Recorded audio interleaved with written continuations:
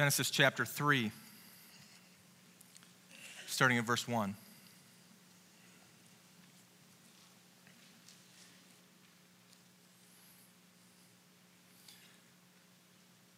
Now the serpent was more crafty than any other beast of the field that the Lord God had made. He said to the woman, "Did God actually say, 'You shall not eat of any tree in the garden?'" And the woman said to the serpent, "We may eat of the fruit of the trees in the garden, but God said, 'You shall not eat of the fruit of the tree that is in the midst of the garden. Neither shall you touch it, lest you die.' But the serpent said to the woman, 'You surely will not die. For God knows that when you eat of it, your eyes will be opened, and you will be like God, knowing good and evil.' So when the woman saw that the tree was good for food, and that it was a delight to the eyes, and that the tree was to be desired to make one wise, she took of its fruit and ate. And she also gave some to her husband who was with her, and he ate. Then the eyes of both were opened, and they knew that they were naked. And they sewed fig leaves together and made themselves loincloths. And they heard the sound of the Lord God walking in the garden in the cool of the day. And the man and his wife hid themselves from the presence of the Lord God among the trees of the garden. But the Lord God called to the man and said to him, 'Where are you?' And he said, 'I heard the sound of you in the garden, and I was afraid, because I was naked, and I hid myself.' And he said, 'Who told you that you were naked? Have you eaten of the tree of which I commanded you not to eat?' And the man said, 'The woman whom you gave to be with me, she gave me the fruit, and I ate.' And the Lord God said to the woman, 'What is this that you have done?' And the woman said, 'The serpent deceived me, and I ate.' The Lord God said to the serpent, 'Because you have done this, cursed are you above all livestock and above all beasts of the field. On your belly you shall go, and dust you shall eat all the days of your life. I will put enmity between you and the woman, between your offspring and her offspring. He shall bruise your head, and you shall bruise his heel.' To the woman he said, 'I will surely multiply your pain in childbearing. In pain you shall bring forth children. Your desire shall be for your husband, and he shall rule over you.' And to Adam he said, 'Because you have listened to the voice of your wife and have eaten of the tree of which I have commanded you, you shall not eat of it. Cursed is the ground because of you. In pain you shall eat of it all the days of your life. Thorns and thistles it shall bring forth for you, and you shall eat the plants of the field. By the sweat of your face you shall eat bread till you return to the ground, for out of it you were taken, for you are dust, and to dust you shall return.' The man called his wife's name Eve, because she was the mother of all the living. And the Lord God made for Adam and his wife garments of skins and clothed them. And then the Lord God said, 'Behold, the man has become like one of us, knowing good and evil. Now lest he reach out his hand and take also the tree of life and eat and live forever.' Therefore the Lord God sent him out of the Garden of Eden to work the ground from which he was taken. He drove out the man, and at the east of the Garden of Eden he placed the cherubim and a flaming sword that turned every way to guard the way to the tree of life."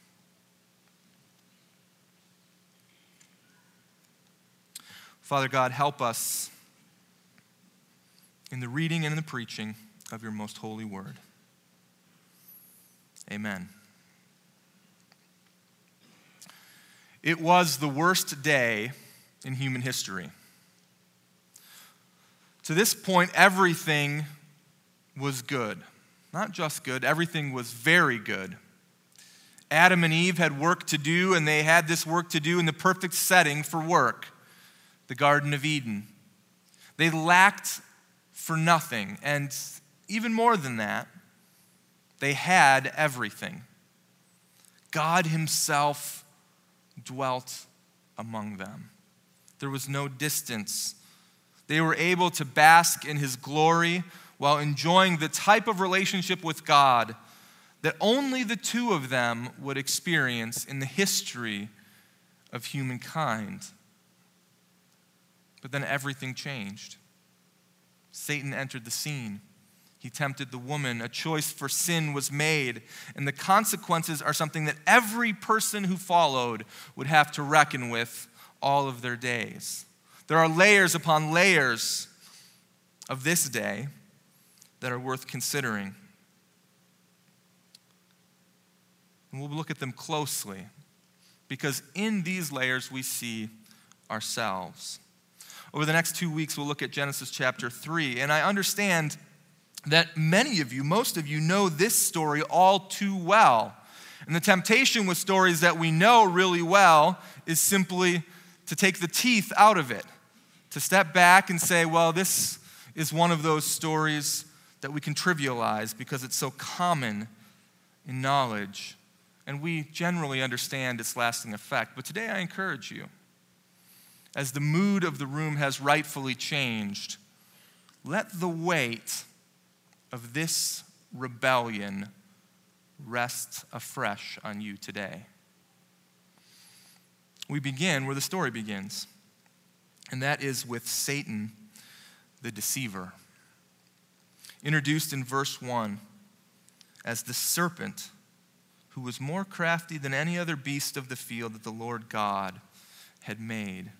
We're soon to find out that this serpent is Satan, otherwise known as the devil or Lucifer, and he introduces evil into the world.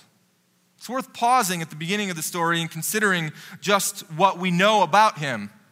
We see in Isaiah chapter 14 that a description of a rebellion of angels against God as they attempt to claim authority and power that only God himself has. They want to be like him.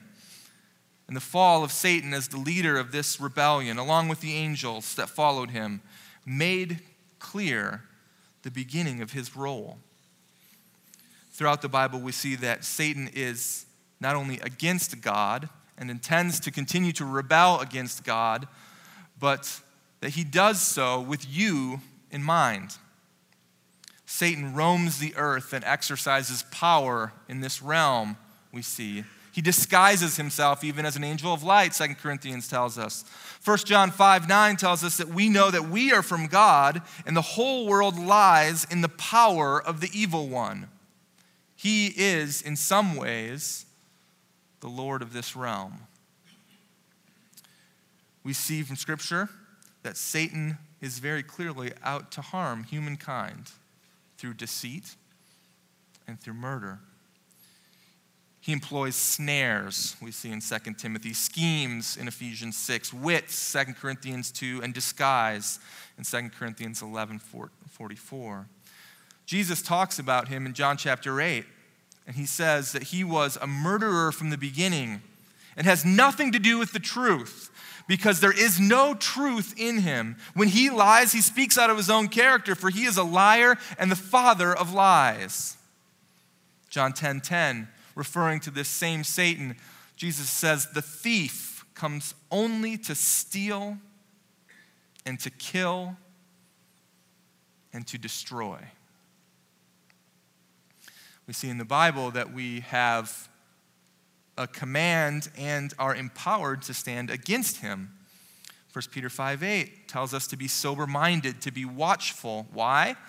Because your adversary, the devil, prowls along like a roaring lion, seeking someone to devour.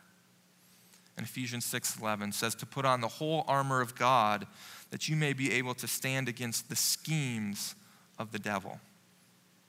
And so when you stand back and when you look from cover to cover in the Bible about this person, Satan, the picture that's painted is one in which there is absolutely nothing casual about him. That he is the devil who is out to destroy you. And yet, we are so tempted to take him all too casually. I think of the two little 6-year-old boys who were heard arguing about the existence of the devil one day after church. One little boy says to the other, "Oh, there isn't any devil." Very upset by this, the other little boy says, "Well, what do you mean there isn't any devil? The Bible talks about him all the way through it." To which the first boy responded in a very knowing and condescending way, "Oh, that is just a lot of nonsense, you know. I mean, after all, you see what happened to Santa Claus. And the devil turns out to be pretty much the same as him." If you have little kids, it's cute to listen to them go back and forth, trying to understand these big realities about the physical and the spiritual world. And yet at the same time, this description of these two little boys is more revealing than we realize. Because we live now in a time in the Western world that is continually trying to convince ourselves that Satan isn't real. And so we dress up like him on certain holidays, because after all, he's not all that harmful. And if he is real, then we're tempted to diminish the viciousness of his work. After all, isn't he the little guy that sits on one of my shoulders and tells me not to do the fun things that I really want to do? And if I have to go to hell, well, at least I'll be going to the place where all the fun people are, where it's a kickin' party, and I bet you that guy with the horns is one great DJ. Make no mistake about it. His goal is to devour you. From the very beginning, we see God versus Satan. The kingdom of light versus the kingdom of darkness. Good versus evil. The battleground now is set as earth, and the prize is you. And what we will see is that this devil has one goal: to steal, kill, destroy, and devour. And it all begins here with Adam and Eve, with one little lie. Following Satan's deception, however, leads to our destruction. That's what we begin to see in Genesis chapter 3, that following Satan's deception leads to our ultimate destruction. And so with that in mind, let's look at Genesis 3, and we'll see how he exacts this plan, how he takes us from that point of temptation to the point of sin or rebellion. He starts by sowing a seed of doubt. Look with me at verse 1. He comes to Eve and he says to her, "Did God actually say to you that you shall not eat of any tree in the garden?" He twists God's word. God had not said that they couldn't eat of any tree in the garden. He simply prohibited them from eating from one tree in the garden. And yet, knowing that if he can get the woman to question God's very word, then he can begin to sow the seeds of doubt. He helps her along the path from temptation to sin. In the second way, we see in verse 4, Eve corrects him and tells the serpent that God told her not to eat from the tree of the knowledge of good and evil. But Satan said to the woman, "You will not surely die." He sows the seeds of doubt, and then he directly challenges God's word and calls him a liar from the very beginning. What God said is that you will die. What I'm saying is surely this can't be the case. He moves her along from temptation to sin. Verse 5, as he accuses now God's motives. God knows that when you eat of it, your eyes will be opened and you'll be like God, knowing good and evil. He knows that these three little lies within one larger lie, all of them with regard to God's plan, all of them with regard to her own well-being. In another way, one way or another, all of these lies are a direct affront to what God has revealed about himself. Think about the substance of the lie for a minute, though. The substance of the lie is big enough to reinterpret all of life and to redirect the goals of this woman. The substance of the lie is that you can be like God. To be self-determining, to be self-ruling, to have greater knowledge and ability to fully comprehend the reality around you. Clearly, God was short-sighted in the way that he made you. Clearly, God himself left you lacking. But you can be like him. And he struck a chord in this area of selfish ambition. And in so many ways, the false notion of freedom in action and freedom from consequence that only God enjoys, this is at the root of all of our problem of sin. Pause and think about that for a second. At the root of all of our sin is this notion of freedom of action and freedom from consequences. God is the only one who enjoys that. But that is something that selfish ambition, or what we'll see in a minute, self-fulfillment, is something all of us desire. And in so, we desire to be like God. But the irony is thick, isn't it? Satan promises the woman that she will be like God, when in fact we've already seen that God has made man and woman to be like him. He's made them in his very image.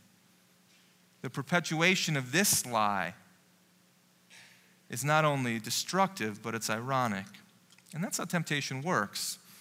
It takes what God has made as good, it twists the promise, the fulfillment, or the application. It does so by challenging God's word all the way along.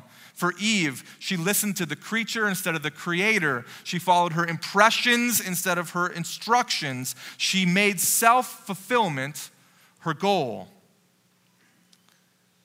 And the temptation starts in challenging God, and then it moves to her field of the senses. It moves to her view. Look at verse 6. When we read it carefully, it says, "So when the woman saw with her eyes that the tree was good for food, and that it was a delight to the eyes, and the tree was to be desired to make one wise, she took the fruit and she ate." This tree was really good looking to her. The temptation is strong now. The mind and the senses are engaged. And you can see and almost feel that as the serpent was standing there and she was processing the things that he was saying, that she begins to believe the lie. Because as we see in verse 6, the tree was to be desired to make one wise. She had no desire till this very moment. Temptation is always seductive in its nature. And you can never have too many reminders of Satan's purposes in temptation.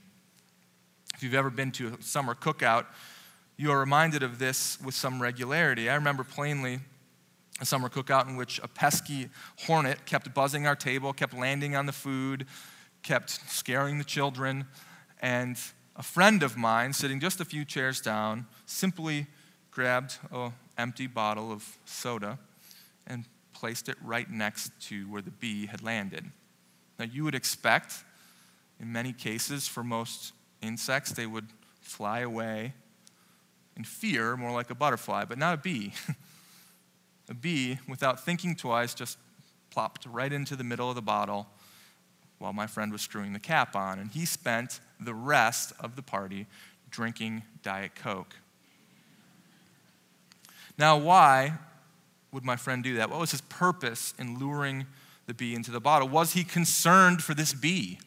Was he wanting it to enjoy our hospitality, hoping for it to have plenty to drink?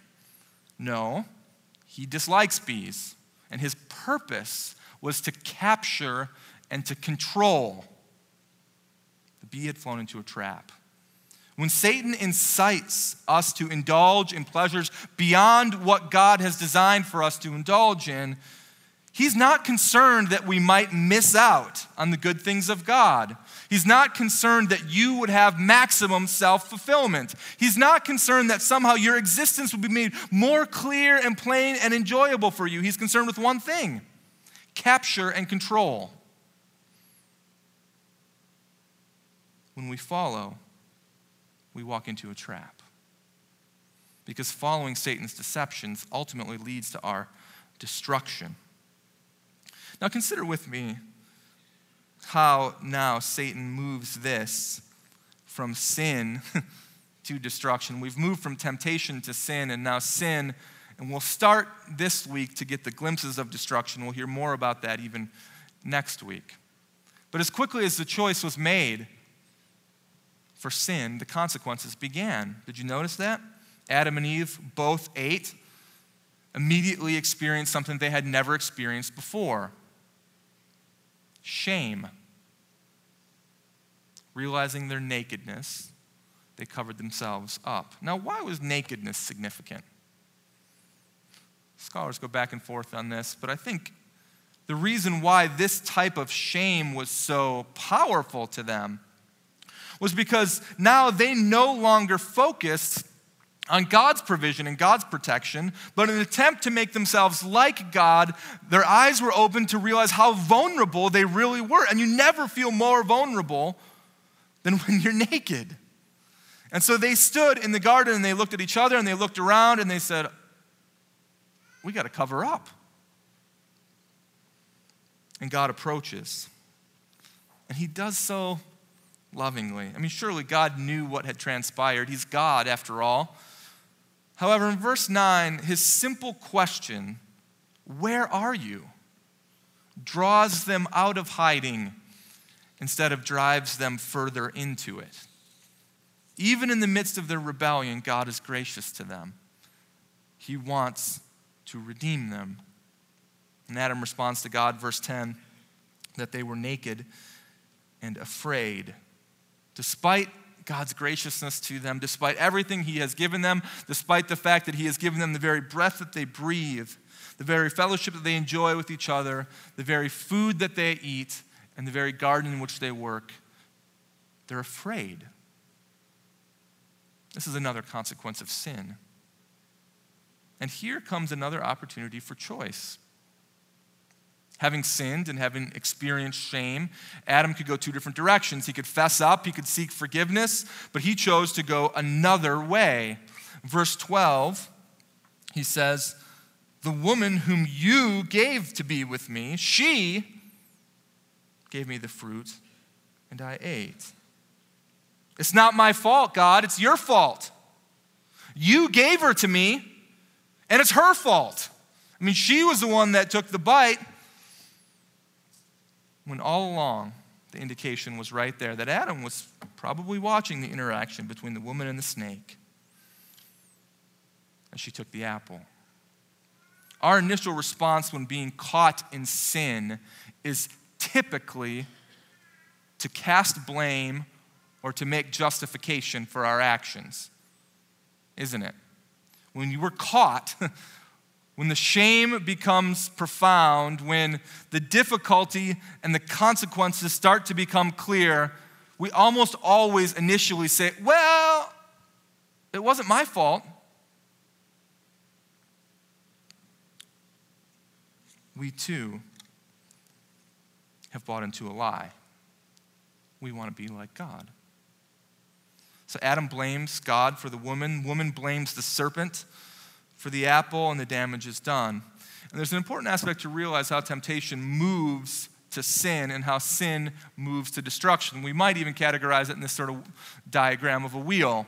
You see how temptation comes into your life on the top, and you have a choice to make at that point. And the choice is, do I believe God and what he says is right for my fulfillment, what he says he'll provide for me, what he says is good for me, or do I believe the lie, whether it's from my senses, whether it's from my experience, and I make that choice to seek fulfillment elsewhere? When we do choose the second option, we enter into sin. And just so we're clear, when you sin, you're directly rebelling against God himself. And as the text says, this sin ultimately results in our death. And as we see, this sin will also result in a broken relationship with God as he drives the man and the woman straight out of the garden. They can't dwell with him anymore. Why? Because he is perfect and holy and cannot possibly abide evil. The next step is that sin will inevitably result in shame. And certainly this shame comes before God himself. And it often happens in our relationship with other people. Now, some of you say, well, Nick, I know so-and-so who's saying, and it doesn't seem like they're experiencing shame. They will. You do not escape this part of the judgment. And as one mentor of mine always said, there's always a payday for the things that are left undealt with in our life with God. And that shame, whether it's immediate, whether it's 5 years from now, or whether it's before the judgment seat, will indeed come. And it's a terrible consequence, isn't it? But at this point, we have another choice. We can choose to break the cycle of sin by choosing to confess to God, to ask for forgiveness. Adam did not do that. Adam could have said, God, you're right, we screwed up, help us, what should we do now?